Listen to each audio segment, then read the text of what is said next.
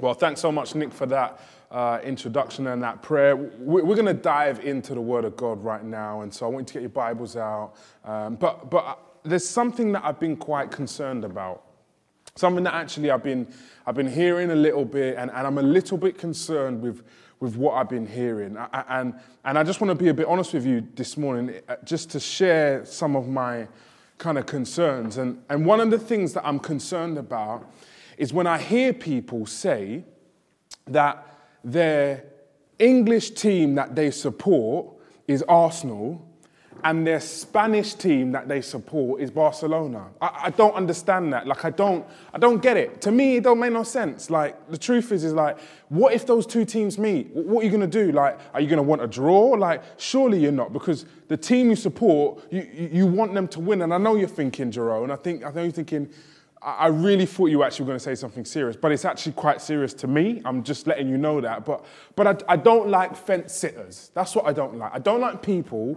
who don't make a clear-cut decision. I just don't like it. Like, you must have had those times. You know, when you go out to dinner and the waiter comes to your table and he gives you the menu and you begin to choose what you're going to eat.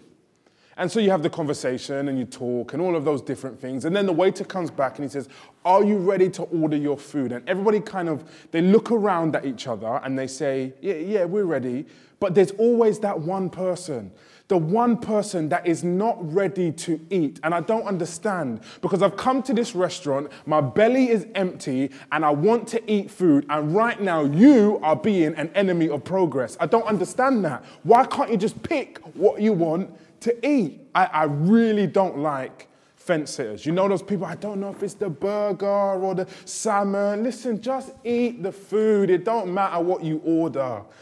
I really don't like it. And listen, I know you're probably sitting there thinking, Jerome, those two things are very jovial and very light things, and they are. But the truth is this, it's really hard for us to get through life without making clear-cut decisions. It's really hard for us to get through the day without making really clear decisions. Hey, whether they be big or whether they be small, we are always forced to make decisions. Man, I think about Easter and the fact that Easter is coming.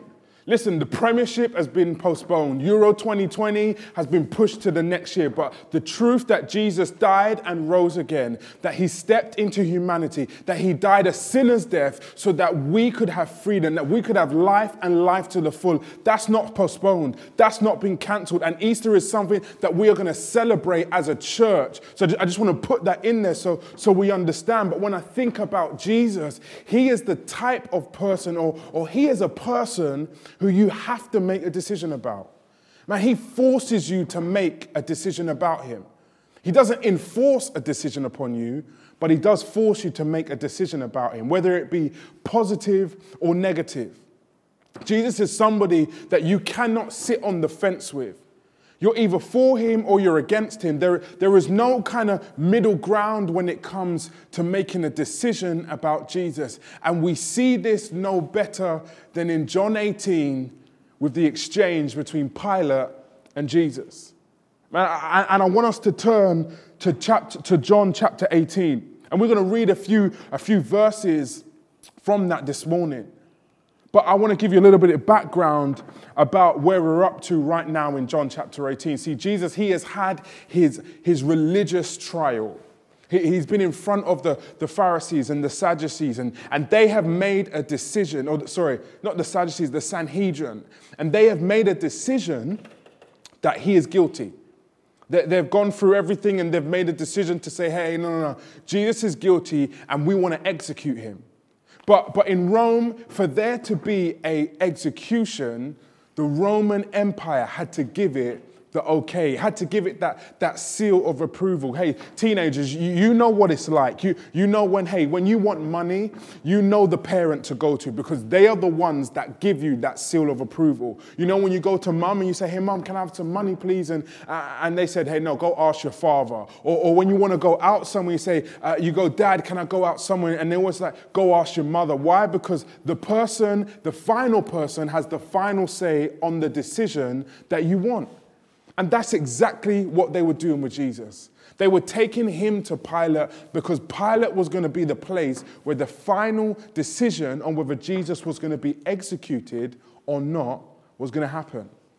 And so they take him to Pilate, and we're going to read from verse 29. We're just going to read a few verses this morning, but we're going to read from verse 29.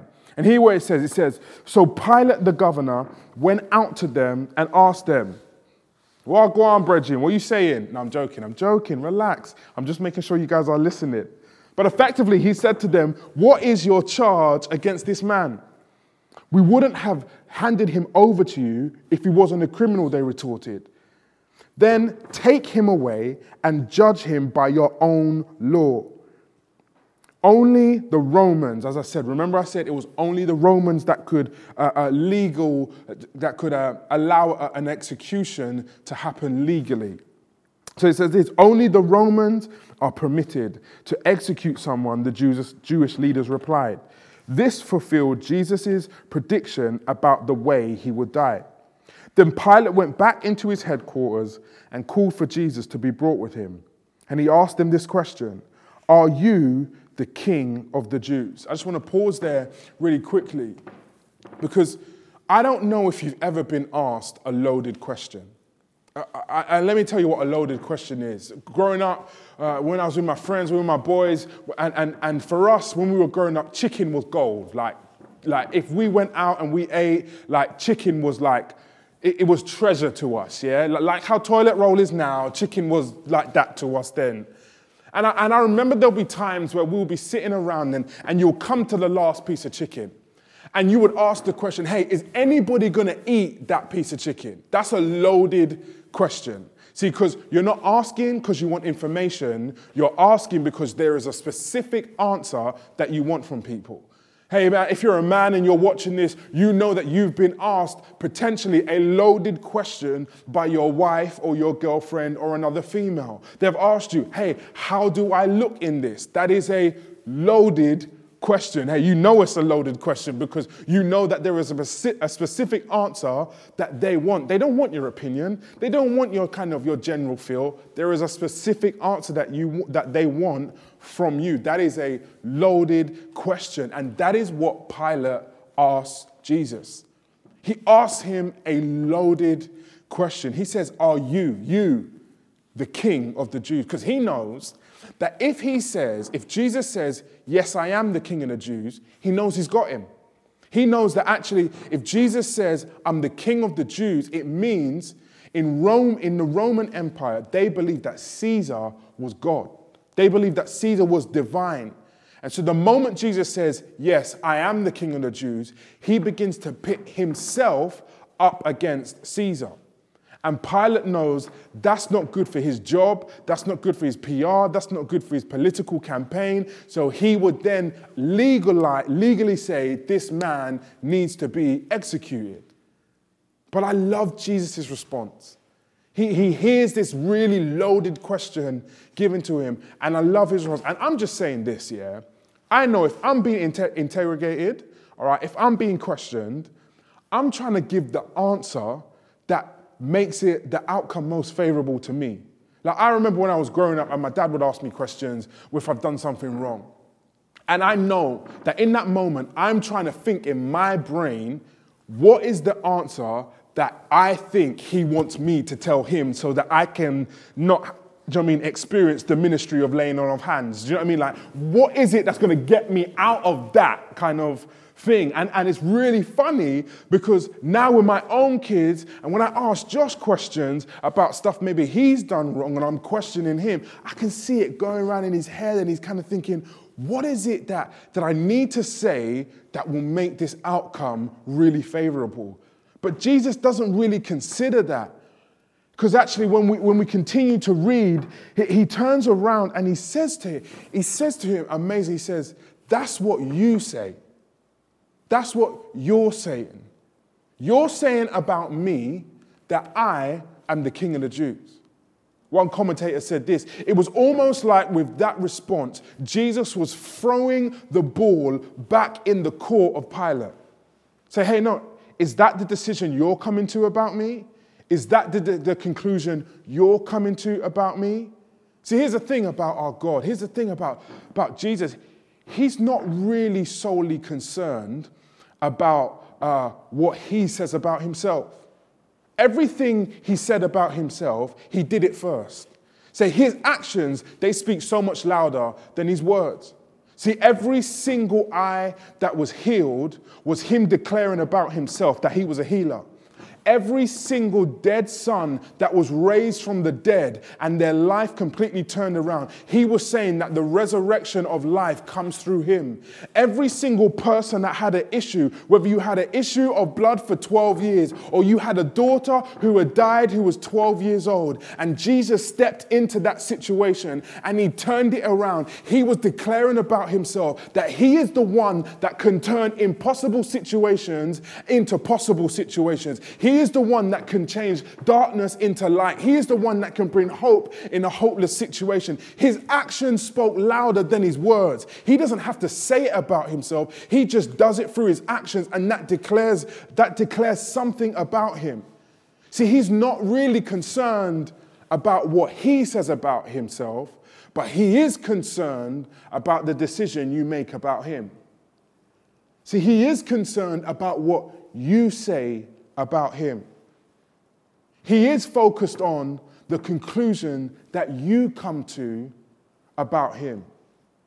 And the question I want to ask you today is this: what's the decision you're going to make when it comes to Jesus in your life? See, I want to let you know this morning that way before you made a decision about Jesus, or way before you even thought about making a decision about Jesus, he made a decision about you. See, hey, way before the foundations of the earth, he made a decision that he was going to step into humanity because he saw the plight of humanity. He saw how far we were from God. He saw the prison we were in. He saw the weight of sin, death, and the grave that was placed around the neck of humanity. And he said, I'm going to step into human flesh and I'm going to take on the sins of the world, past, present, and future. And I am going to die on a cross, even though I'd done no wrong. And 3 days later, by the power of the Holy Spirit, I'm going to rise again and give every single person an opportunity to life and life to the full by putting their faith and trust in the finished work of Jesus Christ. That's the decision he made. And what's so amazing is that he didn't make that decision based upon your performance. He didn't make that decision based upon the good things you've done or the bad things you've done or having a great day or having a rubbish day or whether you're holy or whether you're not holy. No. He made the decision based on his love, because his love is unchanging. His love is relentless. His love is faithful. And he's saying to you, I made a decision about you based on my love for you way before you're making a decision about me. See, that is the God that we serve. That's the type of Jesus, that's the type of person that Jesus is. That's the grace that is offered to humanity. But now the ball is in our court. See, now he's saying to us, I don't deal with fence sitters. I don't deal with people that actually just want to sit on the fence. You need to make a decision. Am I king or am I not? Am I the one that you're going to serve, or am I the one that you're just going to move to the side? Hey, Pilate was really trying his hardest to play a political game, but Jesus really was playing the personal game. And when we continue in the story of John and we go over to verse 38, and Pilate asked this question. He says, what is truth? It's almost like for a moment in the exchange that Jesus and Pilate are having, that maybe something of what Jesus was saying was touching somewhere in Pilate's heart. It's almost like there had been all of the searching, all of the political games that he had done, all of the ducking and the diving that Pilate might have done to get to that position, and all the significance he wanted to experience. He was then presented with a man that was saying, I am the way, the truth, and the life. And he was asking, what is this truth? But as we read, it says this, then he went out again to the people and told them, he is not guilty of any crime. See, here's the thing. Pilate had a chance to make a decision to say, not only is he not guilty, but he's somebody that I am going to follow. Hey man, that was Pilate's opportunity. And whether you like it or not, Pilate made a decision. He made a decision to allow that moment to pass him by, to not make the most of the moment that Jesus was providing for him. Hey, this wasn't about a trial for Jesus. This was another soul that needed saving in front of him, that was confused, that didn't know what they really wanted, didn't know what they really needed. And he was trying to communicate in a very clever way to Pilate to say, hey, I'm the person that you've been searching for. Hey, this morning, Jesus is saying to you, I'm the person that you have been searching for. I'm the person that you have been yearning for. I am the person that can give you the life that you have always wanted. A life where you find belonging and significance, and that you are a child of God, where you are secure because your foundations are not built on the sand that is this earth, but it is built on the kingdom of God and the rock that is Jesus. He's asking you today, hey, what decision are you going to make about me? You might be watching this morning and you're saying to yourself, hey, Jay, I'm already a Christian. The Bible makes it very clear that it's a daily decision to pick up our cross. It's a daily decision to say, Jesus, I'm following you and you are the Lord of my life. It's a daily decision that we have to make to say, you are King of my world. In this time of fear, in this time of anxiety, all the stuff that's going on, it's a daily decision, believers, that we have to make the moment we wake up to say, Jesus, it's your word. It's your word that I'm going to stand on. It's your promises that I'm going to stand on. Because I know that what you did on the cross for me was enough. But you might be watching this morning, and actually you're far from God. Actually, you're watching this and you know maybe there was a time where you and Jesus were tight, but life got in the way. That stuff happened. That you made some decisions in your life that took you away from the person you knew you were supposed to be. That actually for you, you know right now that you're not living the life that God wants you to live. I want to let you know and give you some hope this morning that today you can make a decision that will change the rest of your life. Today you can make a decision to follow Jesus and to accept him as your Lord and as your Savior. And your life, it will never be the same. Jesus will transform you and change you from the inside out. And you will almost be unrecognizable because there will be a hope that you cling to that is heavier than any hope that this world could ever give to you. So if that's you this morning, if you're saying, hey, Jay, I want that. I want to accept Jesus. I want to turn away from trying to be the king and the Lord of my own life, and I want to surrender that into the hands of God. I want to surrender my life to Jesus. If that's you, then in a moment, we're going to pray. But for all those Christians out there that are saying, hey, Jay, right now, I'm wavering. Right now, I'm struggling. And I kind of want to reaffirm the decision that the decision I made many years ago that Jesus is Lord. If that's you right now, I want to pray for you. So let's just bow our heads and let's close it. If you're a Christian, I want you to bow your heads and I want you to close your eyes because I just want to pray for you. Heavenly Father, Lord, I pray, God, for every believer, Lord, every Jesus follower out there, Lord, who at this time, Lord, they might be wavering. At this time, they might be struggling, Lord. But right now, they want to make a decision, Lord, to reaffirm the fact that you are the Lord of their life, to reaffirm that you are the King of their world, Lord. Father, they are not going to be fence sitters, Lord. They're not going to be people that are 1 foot in and 1 foot out, Lord, but they are all in, Lord. They are making a decision about you and how good you are and how great you are, and that you are the King of their world, Lord God. Father, give them supernatural courage. Give them supernatural motivation, Lord, to keep them going, Lord, on their journey. Holy Spirit, Lord, speak to them and keep them, Lord, as they walk on their journey with you. In Jesus' name, amen. And actually, if you're out there and you're a part of that second group, actually you're not a Jesus follower. You're not someone that knows God. And right now you want to make a decision to follow Jesus. Then I want you to repeat after me. And what's going to happen is this. Every other Christian that is watching this right now, I want you to repeat after me. Because what's going to happen is there's going to be some people that make a decision to come into the family of God. And almost our prayer together is almost like that clap and that kind of, what do you call it? Applause of them coming into the kingdom of heaven.